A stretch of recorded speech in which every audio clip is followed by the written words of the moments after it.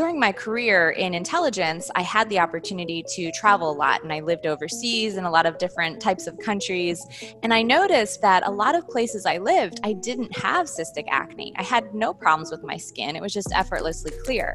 And then I would return to the States even to visit, and I would start breaking out again. So I knew it was something I was being exposed to or something in my diet.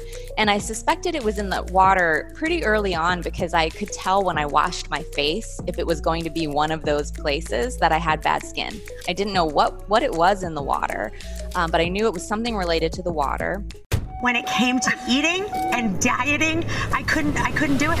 I interviewed over 1,000 women and I said, what did you do? Breakfast, lunch, and dinner. What did you eat? How'd you do it? If you want to learn how to lose weight for life through intermittent fasting, burn fat, and break the bondage of food, then this podcast is for you. I'm Chantel Ray, author of Waste Away, The Chantel Ray Way, and each week I have different guests answering your questions. Remember, the thoughts and opinions in this podcast do not constitute medical advice. Hey guys, welcome to this week's episode. And I'm really excited for today's guest because she's going to be talking about something that so many of us struggle with, but we don't really want to talk about. And that is acne.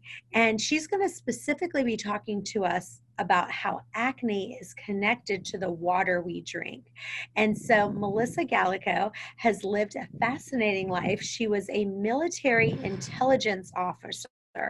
She's a Fulbright scholar, and she provided intelligence support to the FBI. So she has written a book called The Hidden Cause of Acne, which is really fascinating and it's very eye-opening. So welcome, Melissa. Thank you so much for having me. Well, your skin is beautiful, so we can look at your skin. If you're listening to this podcast, you can always watch it, but her skin is beautiful. So talk to us a little bit about your own struggles with acne and how you connected it to the fluoride that you were consuming. So I had pretty severe cystic acne for almost 20 years since I was a teenager, well into my 30s. And it was mostly along my mouth and jawline, which is common in adult women, but also in severe cases, it would extend to my forehead, down my neck, my back, my chest, even inside my earlobes. I would find these very painful cysts. And I saw a lot of dermatologists and doctors and went through all the normal treatments. I tried Accutane. I did the retinol treatments. I had all kinds of prescription creams. And then I tried holistic treatments, and nothing really got to the root cause of my acne. But during my career in intelligence, I had the opportunity to travel a lot, and I lived overseas in a lot of different types of countries. And I noticed that a lot of places I lived, I didn't have cystic acne. I had no problems with my skin. It was just effortlessly clear. And then I would return to the States even to visit, and I would start breaking out again. So I knew it was something I was being exposed to or something in my diet. And I suspected it was in the water pretty early on because I could tell when I washed my face if it was going to be one of those places that I had bad skin. I didn't know what it was in the water, but I knew it was something related to the water. And then eventually I just thought about fluoride because I had seen a lot of literature that says fluoride in toothpaste, like topical exposure to fluoride, can cause perioral dermatitis, which is a type of an acne-like condition around the mouth and jawline. So I thought, I had gotten rid of my fluoridated toothpaste by then, and but I just thought, well, could drinking this also cause acne? And it was really simple to test that theory. I stopped drinking fluoridated water, and right away I saw a really dramatic improvement. It didn't go away completely, but I saw enough of an improvement to think I was onto something. And I would get a flare up and I would go look at what I ate that day and compare it with the literature on fluoride and see, was there anything in my diet that I ate that contains a lot of fluoride? And sure enough, there was something like chicken soup or cereal or beer that was brewed in a fluoridated city. And I was able to eventually completely eliminate my acne just by avoiding these excess sources of fluoride in my diet. Wow. So talk about which food. So talk about that a little bit more. So you said chicken soup, What were the other ones that you were saying, that foods that were high in fluoride? It seems so random if you don't know the rationale behind why these foods contain fluoride. So I go into depth in that in one of the chapters in my book, so you can really understand, because it's not all chicken soup. It's just certain chicken soups. And it's because when we consume fluoride, it accumulates in our bodies. It bioaccumulates there. The National Academy of Sciences estimates a half-life of fluoride in bone of 20 years, which means when you consume fluoride today, half of it will still be in your bones 20 years later. The same thing happens with chickens when they consume fluoride. So if they're drinking fluoridated water, or it's a common pesticide on their feed, so if they're eating feed that's high in fluoride, it will accumulate in their bones. And if you use those bones to make soup, which a lot of people do now, it's a great thing to eat if it's not filled with fluoride. It caused some of the worst reactions on my skin. So I would never have been able to put that together if I hadn't already figured out, the fluoride theory. And then I had the worst flare-ups, and I went back and saw that it was from these chicken products. So it's mostly let's say you got some organic chicken bones and you were going to make your homemade chicken soup at home, do you think that would have fluoride in it? So it depends. You're definitely doing better by getting organic poultry. But there's a possibility that the chickens drank fluoridated water, which really isn't considered in the organic labeling process. So ideally, you would know your farmer. You can ask your farmer what the chickens are exposed to, what they're drinking. And at first, I thought I couldn't consume even organic chicken broth because I tried it and it didn't work for me. I had a reaction to it, so I cut it out of my diet for a few years. And then I had to try it again at one Thanksgiving when we just ordered the most beautiful heritage bird and we made soup out of it. And I tried it and I didn't have a reaction. And so that's when I learned, there's a difference even with organic poultry. Wow. So how do you ensure that you're eliminating fluoride sources, and how can we better protect ourselves? So for me, it's easy because I have a skin reaction. So I know when I mess up, I know when I ate something that's high in fluoride. For other people, you could read books by people like me who are hypersensitive. I have a cheat sheet there that lists everything out and the factors that I go through when I'm trying to figure out, what was causing the reaction. I also have a private Facebook group for people with fluoride hypersensitivity. So we're like fluoride detectors, figuring out what contains fluoride. But the best ways are really the water, obviously, is a big one. So if you have a reliable source of fluoride-free water, you're cutting down on a lot of exposure. Your dental treatments, so your toothpaste, and when you go to the dentist, the fluoride trays, things like that. And then the third is pesticides. So if you're eating organic food, that will cut out a lot of your fluoride exposure as well. And then the last thing is just keeping in mind foods and beverages that are made with fluoridated water. Like I mentioned, like soup. So say you're you go to a restaurant and it's organic chicken soup, but it was made with fluoridated water, you're kind of exposing yourself that way. So just thinking through those things. So I recently, probably 6 months ago, got a Berkey water filter, and I also got there's an attachment that goes with it, and it's a fluoride reduction that you can put into it. So you can get a Berkey water filter, and then you can get one that has a fluoride reduction element that adds to kind of get rid of more toxins out of the water. Have you heard of the Berkey fluoride water filter, or just the Berkey water filter itself? And what are your thoughts on that? Yes, I've heard of it. It's a great filter. For people with fluoride hypersensitivity, it's not one that I recommend. It's always something you can test out and see if it removes enough fluoride for you. But the fluoride filter is activated alumina, which does reduce a lot of the fluoride, but over time it will be less effective. So you really need to stay on top of changing that filter out.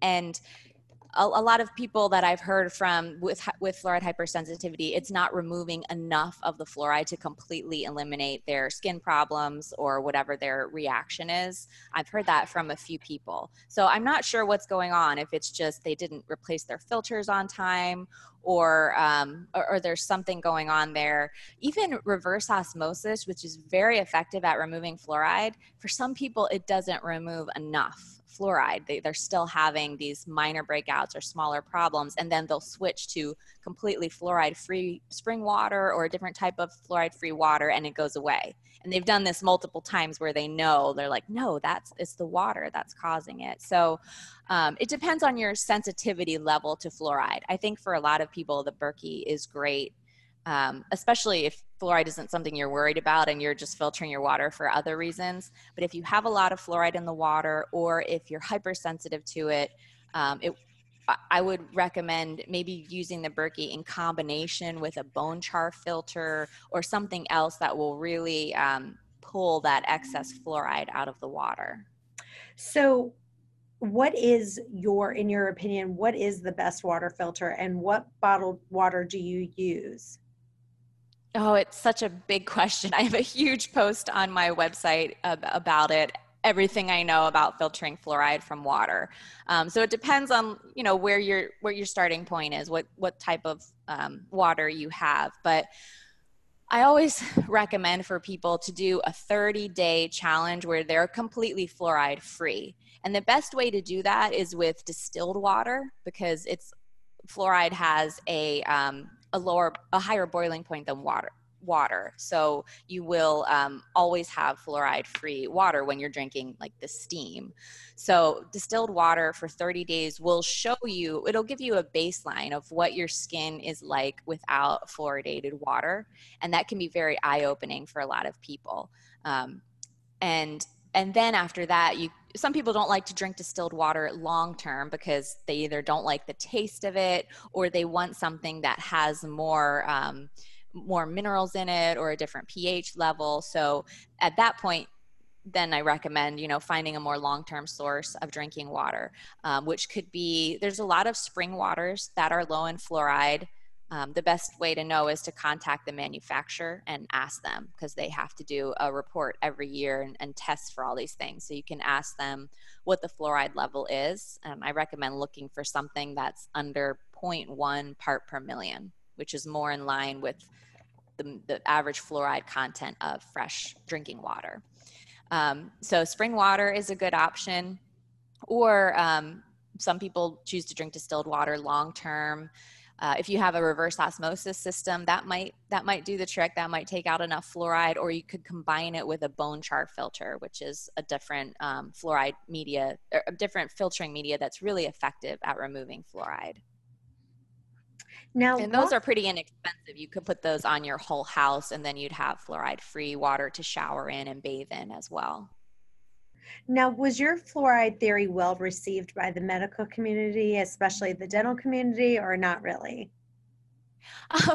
Well, surprisingly, there are a lot of very open-minded people in the medical community. I just saw the other day, there's a surgeon in New York. I forget his name. He has a podcast called Breathe Healthy, something like that, but he picked up the book and read it and did a whole episode about fluoride.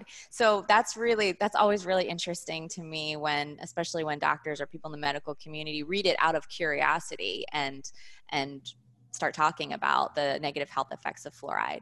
The dental community is different because fluoridation was their idea. They're the ones advocating it for it to be in the water, but not all dentists agree with that. And the American Dental Association has never done a survey to even see how many of their dentists have concerns about fluoridated drinking water. So now you see a lot of more holistic-minded dental organizations like the International Academy of Oral Medicine and Toxicology. They are very against putting fluoride in the drinking water. So they've been very supportive. I interviewed Dr. David Kennedy about why the ADA is promoting fluoridation, even though there's so much science saying that it's not safe and it causes negative health effects. And so he really broke it down into the financial incentives behind it. And there's also, you know, a lot of their reputation is at stake if it finds out this thing that they've been advocating to add to the water for 70 years is actually harming us. So there are people within the community that have been very receptive and supportive. Now, have you noticed any other positive health changes since you've eliminated fluoride besides your skin being a lot better? Yes. So the skin to me was just, you know, an outer symbol of just what was going on with me internally. And I talk about, I have a whole chapter in the book about depression. My whole life, I felt kind of low, and I just thought that was how it was. You know, I remember being a teenager and talking to my friends and them saying, I cry every night. I cry myself to sleep. And we were all like, oh yeah, that's what we do. We're girls, you know? And I didn't realize that was depression. There was no reason for me being that sad. And I even have a chart in the book showing my mood through my life, you know, my teens, my 20s, my 30s. And it just, the chart mimics exactly the places where I lived that contained fluoride. Every low point was when I lived somewhere that contained fluoride.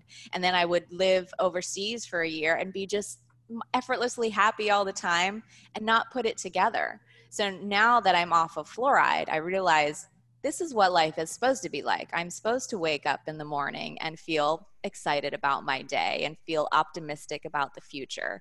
I'm not supposed to just have this feeling of like, why am I here? Life is so long and boring, which is what I felt like through much of my life when I was being exposed to fluoride in my drinking water. So that was the biggest thing. Also, like thyroid, you know, having a depressed thyroid, fluoride will lower your thyroid function. So that was another thing that has just effortlessly normalized now that I am off of fluoride. And then just, you know, I'm an intelligence analyst, so I think for a living, and I just feel like a lot more mental clarity after avoiding fluoride. So in my newest edition of my book, Waste Away, I talk about how people don't have to deprive themselves when it comes to food, but everyone needs to decide for themselves, like what are their red light, yellow light, and green light foods. So what are your red light things where you go, look, I'm not going to have this because it's going to break me out in acne. I'm going to feel terrible. And then these are things that are like yellow light where you go, yeah, I might have a tiny bit of a breakout, but I'm going to go ahead and have a little bit in small amounts. It's not the end of the world. That's a good question. I like that way of looking at things because it is kind of, there is a gray area there.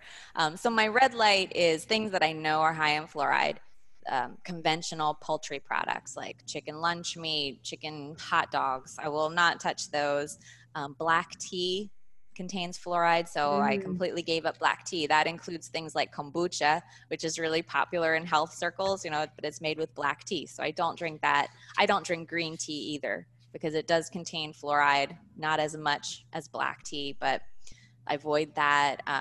Boxed breakfast cereals, if those are processed with fluoridated water, they'll be high in fluoride. So I don't eat breakfast cereal.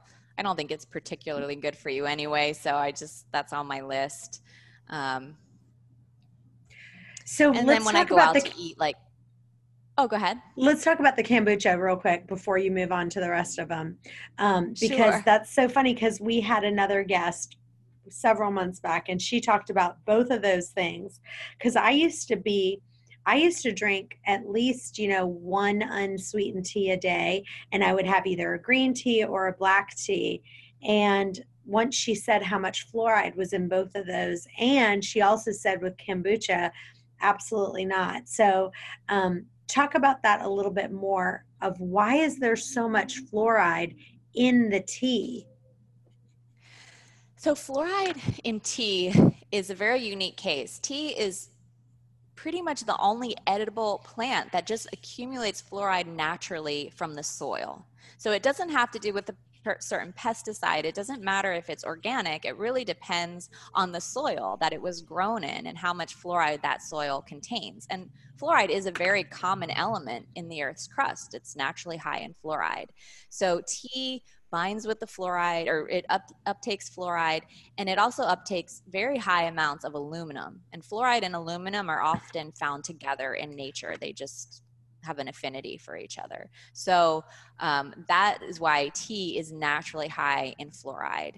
And scientists recently discovered that it actually contains much more than they previously thought, because the way that they were measuring it, they would just measure for the fluoride. And they actually had a case where several people had skeletal fluorosis from drinking tea. And it's kind of like arthritis type symptoms. You have pain in your joints and bones. And they were drinking a ton of tea every day, like a gallon of tea a day or something.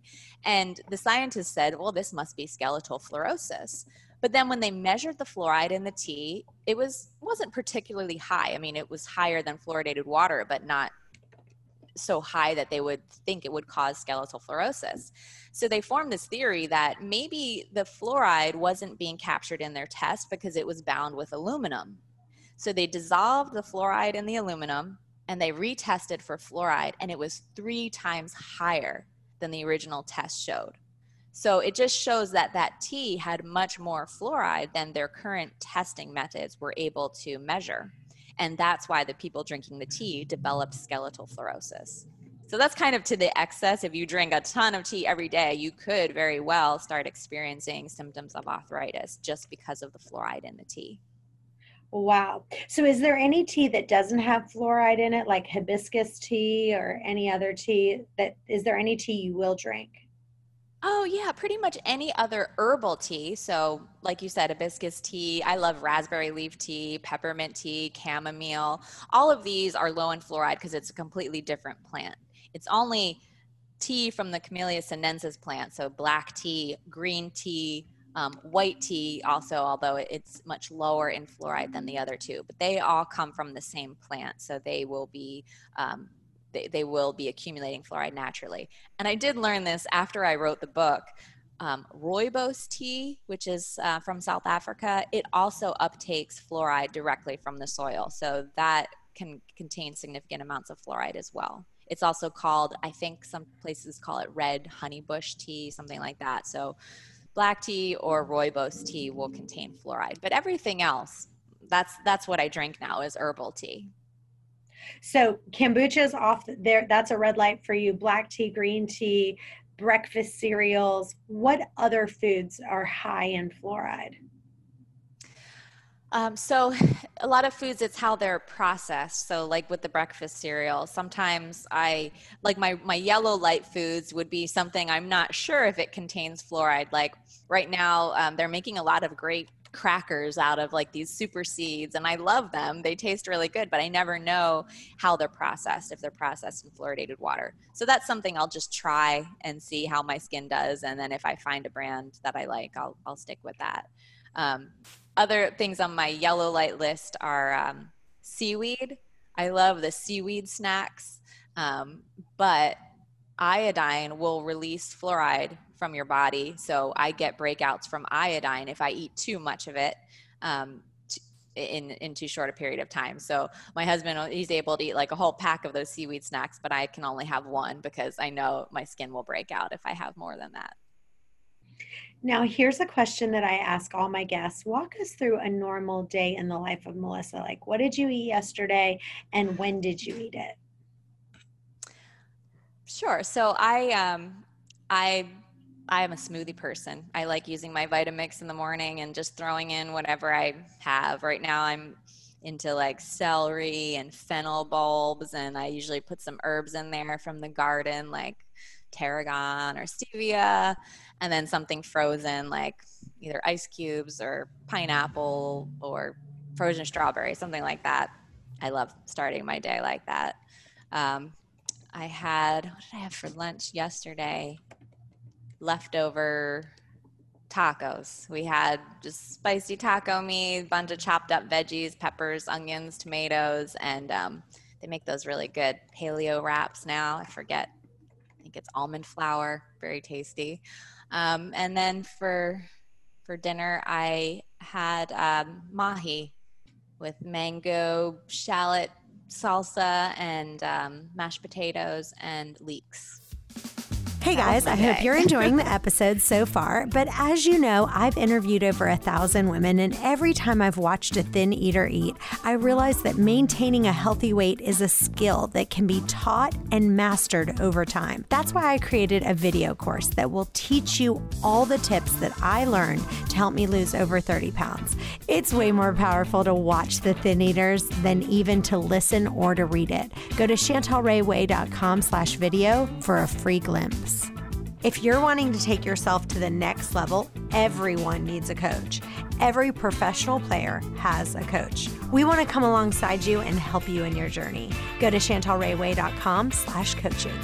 I just had someone listen to the audiobook 3 times, and she just emailed me and she said by her listening to the audiobook 3 times, that's what did it. That's what allowed her to really lose the weight. We have an amazing offer for you. It's the second edition of my book, which has tons more information. It has the audiobook, the ebook. It normally runs for $29.99. You can get it today for $4.99. Go to chantelrayway.com/deal to get it. Now back to the show. Well, let's jump right into the listener questions. This first one's from Kayla in Tucson. Hi, I want to limit my kids' fluoride intake, but how can I make sure they're still getting strong teeth? Is there something I can do or give them instead? Great question. So, cavities are not caused by a lack of fluoride. No one has ever argued that.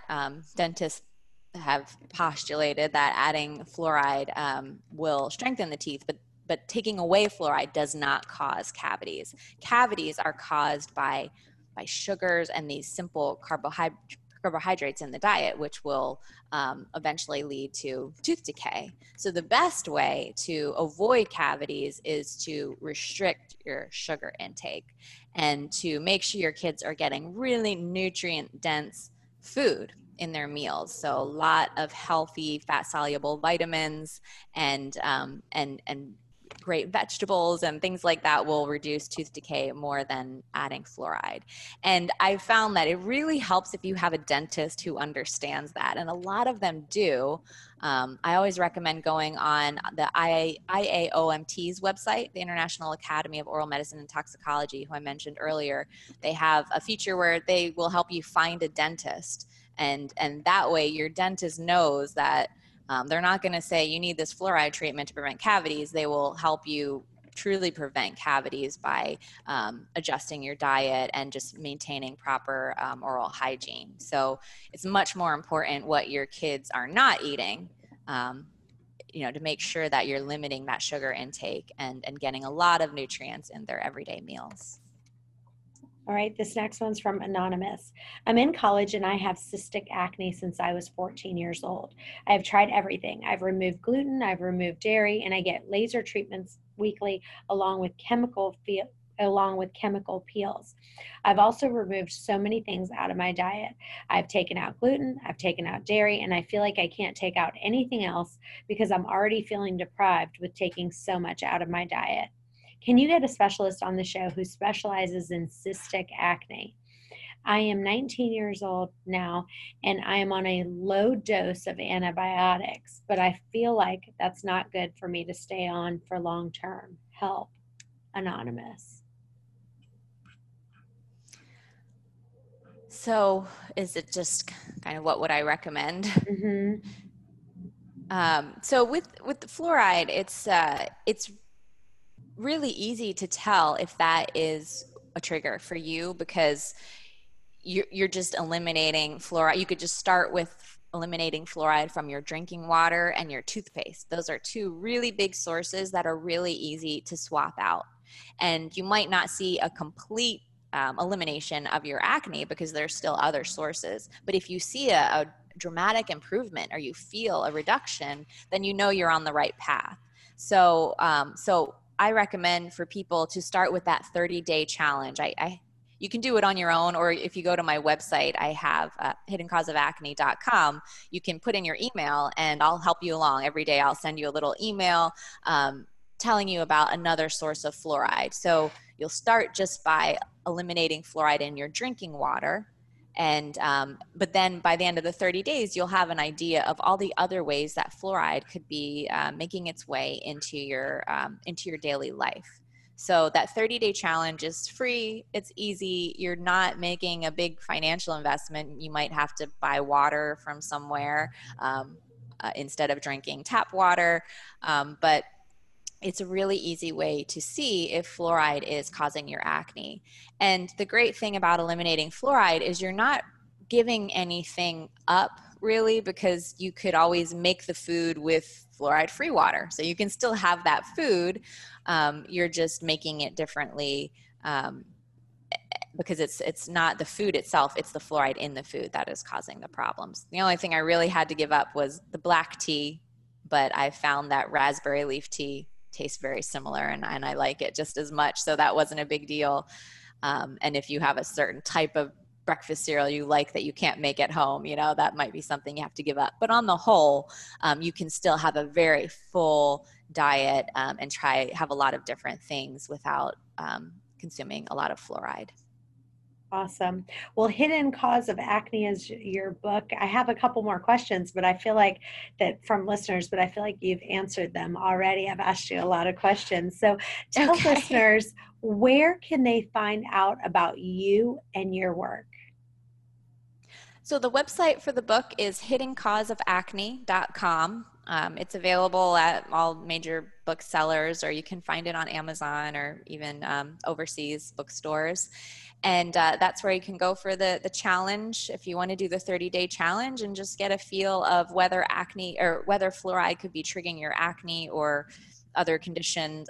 Migraines is something common, or if you have low thyroid function, people have been able to resolve that by avoiding fluoride in their diet as well. So it's not just for acne. That's how I came to be interested in fluoride, but there's people in my Facebook group have all kinds of conditions related to just being exposed to fluoride every day. The Facebook group is called Fluoride Free Faces, so you're welcome to join us there as well if you have questions along your journey to becoming fluoride free.